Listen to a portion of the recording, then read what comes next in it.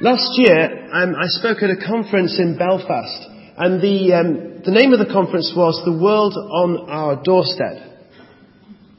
And this is quite a significant time for Northern Ireland at the moment, because since the Good Friday Agreement, they've had an influx of international students and immigrants and migrant workers and lots of people from lots of different countries. And this is very new. But for many years, I've met missionaries from Northern Ireland in different parts of the world. And Northern Ireland has a great tradition of missionary sending. But it's very new for them to find that the world has actually come to their doorstep. Even to the point where Lynette was in a supermarket in Ireland, and the children were chasing her around and saying, speak Chinese, because they're simply not used to the amount of people from different countries who are there. But of course, here in Oxford, we know that the world has been on our doorstep for decades. Ever since the 60s or before, Christians have been proactive in reaching out to the many different countries who come here to study and to work. And the statistics keep changing. Every time I think I've got a good statistic to tell you, it keeps changing. But I think the last thing I heard was about Saudi Arabians. There are 3,000 Saudis in Oxford. I'm not quite sure I can verify that, but certainly lots. And they are the ones who have acquired the visas. They are the ones who have learned or are learning our language. They are the ones who have got on the plane and come here. They are the ones who have made the journey. And yet their journey is not quite complete. Because the world might be on our doorstep, but it still requires us to get off our living room sofa, go to the door, open it, and welcome them in. And although geographically that's a much smaller journey to make, it is still significant nonetheless. Acts 1 verse 8 says, "You will receive power when the Holy Spirit comes on you, and you will be my witnesses in Jerusalem and in all Judea and Samaria and to the ends of the earth." And we know that verse, and it's no surprise that it will come up on a missionary Sunday. But when we think of that verse, we think of a geographical journey from Jerusalem as a centre to Judea, the surrounding area, Samaria, the next door province, and on into the rest of the world. But primarily, that journey is not geographical. It is cultural. And so Acts 1 verse 8 is like a contents page for the rest of the book. From Jerusalem and Judea, from Aramaic speaking Jewish culture, to Samaria, to the mixed culture of the Samaritans, half Jew, half Gentile, and on into the ends of the earth, into Gentile territory. And each step that the gospel took required people with imagination and vision to see God's purposes worked out in the lives of people very different from themselves. And Paul and Barnabas and the church in Antioch and Philip, who we'll be looking at today, were all people of imagination and vision who could take the gospel not just across geographical borders, but also cultural ones. In the first 4 chapters of the book of Acts, we see the church going from strength to strength. But then from chapter 5 onwards, we have a series of setbacks, a satanic backlash, if you like. We have the Ananias and Sapphira episode, the persecution from the Jewish ruling council, discontent and problems within the church over the feeding of widows, and then finally an all-out persecution in which Stephen is martyred and the church is scattered. But then from chapter 8 onwards, the tide turns again. And just as the church emerges out of those problems, Luke puts Philip centre stage. The problem they had going back to chapter 6 was that the church was growing and was including Aramaic-speaking Jews born in Palestine and also Greek-speaking Jews of the diaspora, Hellenistic Jews. And they were all Jews, but they had differences in their culture, and they were not cooperating fully somehow. And so the Greek-speaking widows were being left out of the daily distribution of food. And the apostles recognized that this was a potential distraction from the job in hand. And so they delegated it to a committee, as we would. And Philip appears here first as that committee of men. Today I'd like to do a bit of a character study on Philip, which is why we've got 2 passages read out this morning. It actually spans chapter 6 to 8, but I'll be concentrating mostly on the last part of his encounter with the Ethiopian eunuch. And I have 4 headings, so if you're writing them down, the first heading is filled with the Spirit and wisdom. Filled with the Spirit and wisdom. It's very interesting what criteria these men were chosen on. They were chosen because they were known to be filled with the Spirit and wisdom. Wise, I suppose, because they were capable men who were able to do the job in hand, that they would make sensible decisions and were intelligent. But also that they were known to be filled with the Spirit. Now, what does that mean? What does it look like to be filled with the Spirit? How do you recognize someone who is filled with the Spirit? And immediately we're into an area of controversy. I know very well that this issue has divided Christians over many decades. And believe me, I have no desire today to be at all controversial. In fact, actually what I want to do is to put those things which have divided Christians into a big box, put them to the side and leave them there. Because there's a heart issue here. Many babies have been thrown out with bathwaters over this issue. I want us to get to the heart of the issue underneath. We are commanded in Ephesians 5 verse 18 to be being filled with the Holy Spirit. It's an ongoing command. And evangelical Christians right across the spectrum, I hope, agree on at least 4 things. The first is that the Holy Spirit is the third member of the Trinity. Agreed? Good. Second thing is that the Holy Spirit's work in our lives is essential for our coming to Christ in the first place.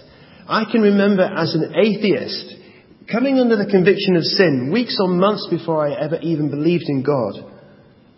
Thirdly, that the Holy Spirit is essential for our ongoing discipleship and our growth in Christ-likeness to bear the fruit of the Holy Spirit.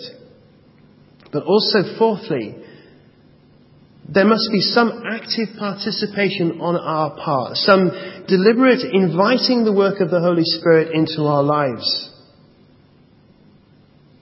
I remember walking down a church corridor and overhearing 2 Christians arguing about this. And there was a lady talking to a man, and the lady said, "We must be filled with the Spirit." And the man said, "But the Holy Spirit is a person, not a liquid. And that you can't have a bit of a person. You either have him or you don't. And as Christians, we have him, end of story." Well, I can perhaps understand that. But if I can put it more like this, that our lives are like a house filled with many rooms. And if you and I are Christians today, then the Holy Spirit is in the house and is there to stay. But that doesn't mean to say that we've opened every door to him. And someone who is filled with the Spirit is someone who has consciously gone through the house, opening every area of their lives and invited the Holy Spirit to work in them in every way. From the living room, the dining room, kitchen, to that cupboard under the stairs where we put things where we don't want people to see. I gave this example at a church once. An old lady came up to me afterwards and she said, "I have a very holy front hall, but I'm going to go home and throw open all the doors and let him come in." A friend of mine once asked me, "Could you pray for me to be filled with the Holy Spirit?" We were both 19. I had no idea what I was doing. Neither of us had worked out our theology. But it seemed like a good thing to do. So I prayed. It was a lovely time. Nothing much happened. But 2 weeks later he came to me and said, "Since you prayed for me, the Bible has come alive. It's starting to speak to my life like it never did before." The second title I have is Filled with the Spirit for the Ordinary. Filled with the Spirit for the ordinary. We might think that being filled with the Spirit makes it somehow mystical. But Philip's first task as a Spirit-filled man was to make sure that widows were fed. And to be filled with the Spirit is to be filled with God's power to do the ordinary, but to do it for God's glory. Now, you look like a fairly intelligent bunch. And I'm sure that in this church we have enough natural ability to run any number of things, any things for the community and run this church really, really well. We don't need the Holy Spirit per se to run an organization. But if the person who puts out the chairs and puts them away, the person who does the tea and coffee, the person who looks after the children, the people who are on the worship team or on the PA, as well as the people who teach and preach, are all actively seeking to be filled with the Spirit, then what happens is that this goes from being a well-run club to a life-transforming community where people walk in through that door and know that Jesus is among us. Let none of us ever say, All I do is the children's work. All I do is make the tea and coffee. It's what God has filled us with His Spirit to do. But the third title is that Philip was filled with the Spirit and vision. Filled with the Spirit and vision. Philip gets the big picture right from the start. The outbreak of persecution at the beginning of chapter 8 initiated this great explosion of witness outside Jerusalem into Judea, and Philip went into Samaria. This was really the fulfillment of what Jesus said in Acts 1 verse 8. And Philip is right at the spearhead of that. And it seems obvious to us now, looking back, that this was God's plan all along, that the gospel should be for not just the Jews, but the Samaritans and the Gentiles too. But what was obvious to us now, looking back, was not obvious to them at the time. Now, recently I was talking to a student group at Headington Baptist Church, where we go. I was telling them about how we got involved with international student ministry, about how when we met as undergraduates, we just reached out to our friends, and we put on events, and we had meals together, and we shared the gospel with Muslims and Buddhists and Hindus and atheists and agnostics. It was a great time. But the student group looked at me incredulous. They said, "Where did you meet all these international students?" Well, they were our friends. My next door neighbour was a Sri Lankan. But you wouldn't believe how many times I speak to student groups and I tell them about international students, and their thinking is, but where do we meet them? You trip over them in the street. But this is the thing, we need to be switched on. You wouldn't believe how many people just walk past international people in this city without actually realising, A, that they're there, and B, that we have a part to play in their lives. We assume it's for other people to do. It's a blind spot. But it's a blind spot that Philip didn't have. Straight away, he didn't need to wait for apostolic permission. And he was a person of imagination and vision. And that's the challenge this morning. Are we going to be people of imagination and vision who can walk through the streets of Oxford, see people from all over the world and say, actually, I have a part to play in reaching out to them? The fourth title is Filled with the Spirit for the Extraordinary. Filled with the Spirit for the Extraordinary. People say that we shouldn't be so heavenly minded that we're no earthly good, but I think the greater danger as Christians is to be so earthly minded that we never expect anything extraordinary. And Philip was somebody who had quite an extraordinary experience. Let's look at his amazing day in Acts chapter 8. It's quite a day, wasn't it? First of all, he had a visitation from an angel telling him to essentially drop everything and go out along into the desert region. No further instructions, just do that. Secondly, he gets there and he sees in the distance a large procession of people, of chariots and horses and servants and guards. All there because of one man, an important official from a foreign country.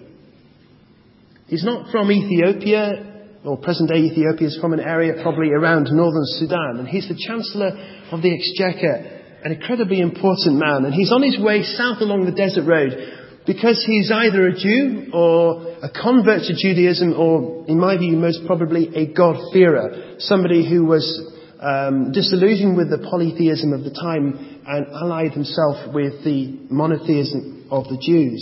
And he'd been to Jerusalem to worship. A devout man, but also quite a wealthy man. He could afford his own copy of the scroll of Isaiah. And he sits reading in the chariot. Now, I could never read in the car. It makes me feel safe. But he's reading in the chariot, and he's reading out loud, which is what people did in those days. And he can read it, but somehow it's not all adding up. And then this very ordinary looking man, a fellow traveller, asks him, "Do you understand what you're reading?" And Philip invites him to come into the chariot, the Ethiopian invites Philip to come into the chariot, and he explains the gospel starting from the scripture. And suddenly it all makes sense. The dots are joined, the pieces of the jigsaw fit. And he is baptized. And if that wasn't enough excitement for one day, just so that the Ethiopian go home with the assurance that this was no chance encounter, but this was an encounter, a divine appointment from the living God. Philip is whisked away in an instant and reappears many miles away. Now that was quite a day. Now let me tell you about an amazing day I had. Not quite on that level, but pretty good all the same. I noticed that in our church, an international student from China who kept coming to the evening service, sitting at the back, and at the end of the service he'd run away. And he did this for a few weeks, and I eventually managed to corner him in the car park before he escaped. And I said, "It's really nice to see you. Would you like to have lunch sometime? Shall we have lunch together?" He said, "That'd be great." So I no expense spared, I took him to Frankie and Benny's 2 for 1. And we had lunch together. And when we were talking over the lunch table, I asked him about where he was from and what he was studying, and I told him about my family.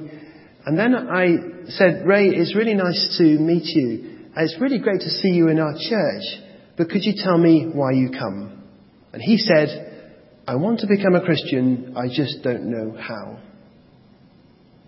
I want to become a Christian, I just don't know how." Clearly, the Holy Spirit had been working in him long before I ever met him. And the Holy Spirit was working in the Ethiopian's life long before Philip ever met him. But at that moment, I was in the right place at the right time.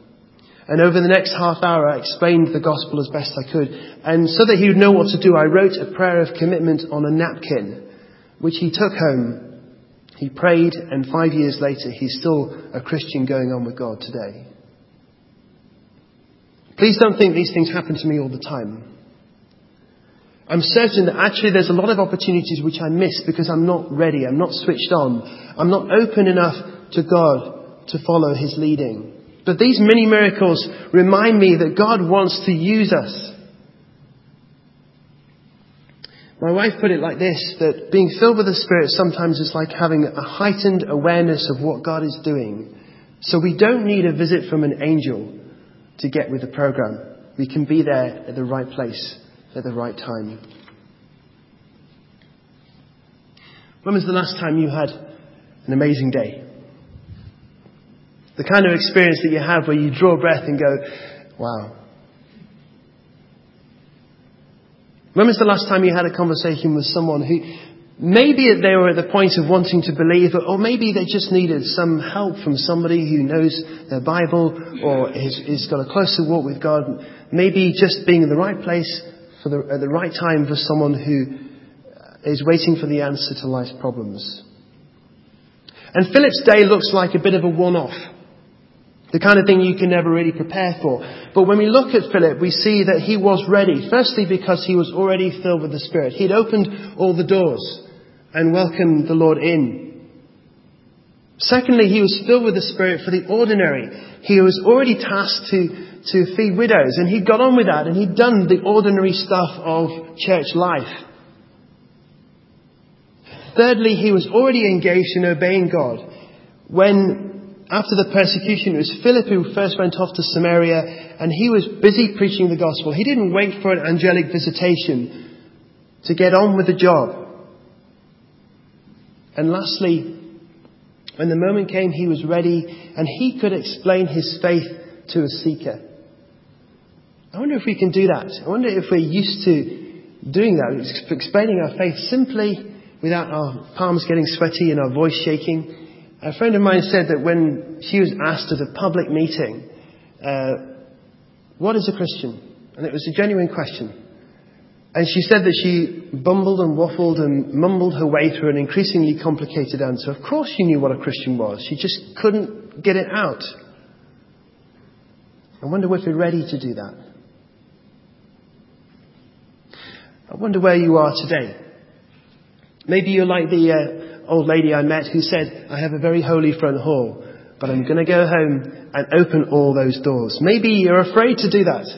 Afraid of what will happen. Well, God loves us, and this is what God's desire is for us to be increasingly surrendered to Him. Maybe you're frustrated that nothing ever dramatic happens in your life. That your Christian life is full of the mundane stuff, the booking rooms and the organising events and the cooking and looking after kids and making drinks and that sort of thing. And maybe you need to see that this is part of the same whole. This is part of what God is doing. And that maybe this is just a prelude to something much bigger. Perhaps you're quite comfortable with your faith as it is, and perhaps you need to be challenged to see that God can use you to touch the lives of people very different from yourself. Normally when we talk about missions, we talk about going out there. And I've been mostly applying today's message to an international student ministry here in Oxford. And Richard and Catherine and hopefully the new appointee next year will be concentrating on that. But it's not their job to do it. It's our job. International student witness or asylum seeker witness or cross-cultural witness in this part of Oxford is a team effort. People are actually converted through community. People see the Christian life worked out. And it's not one person's job. So please, if you're at all moved, please do speak to Richard and Catherine and say, what can I do?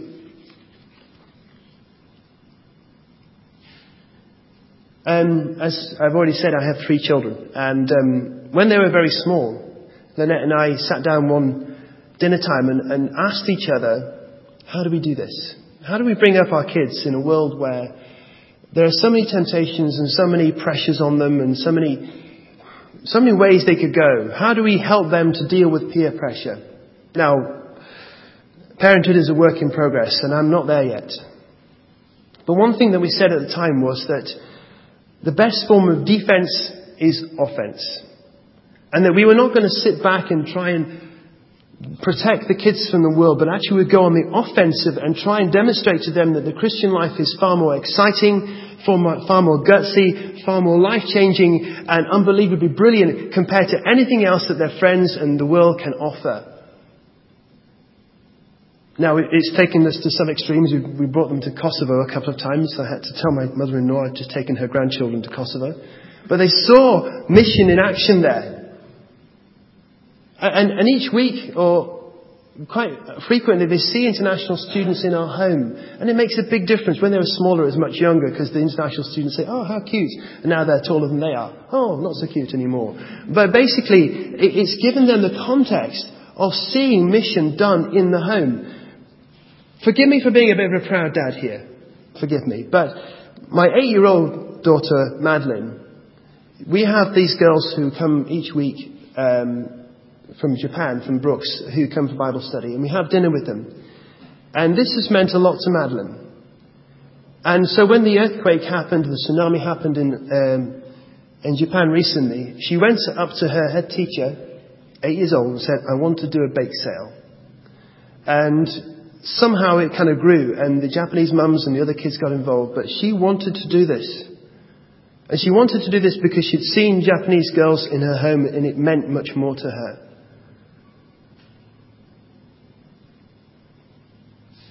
I'm of the honest opinion, firstly, that this is an all-inclusive thing. Nobody here cannot do this. But secondly, that with the amounts of students and asylum seekers and other internationals coming to the UK, it makes absolutely no sense to consider getting on a plane to go to another country unless we are first starting to cross cultures here. I'm not saying either or, it's both and. They're two halves of the same whole. The geographical journey is useless unless it's accompanied by a cultural journey too. And this is a call for all of us to be like Philip, to be people of vision and imagination who can see that the gospel is not just for us and for people like us, but actually we have a part to play in giving the gospel to people to the uttermost parts of the world.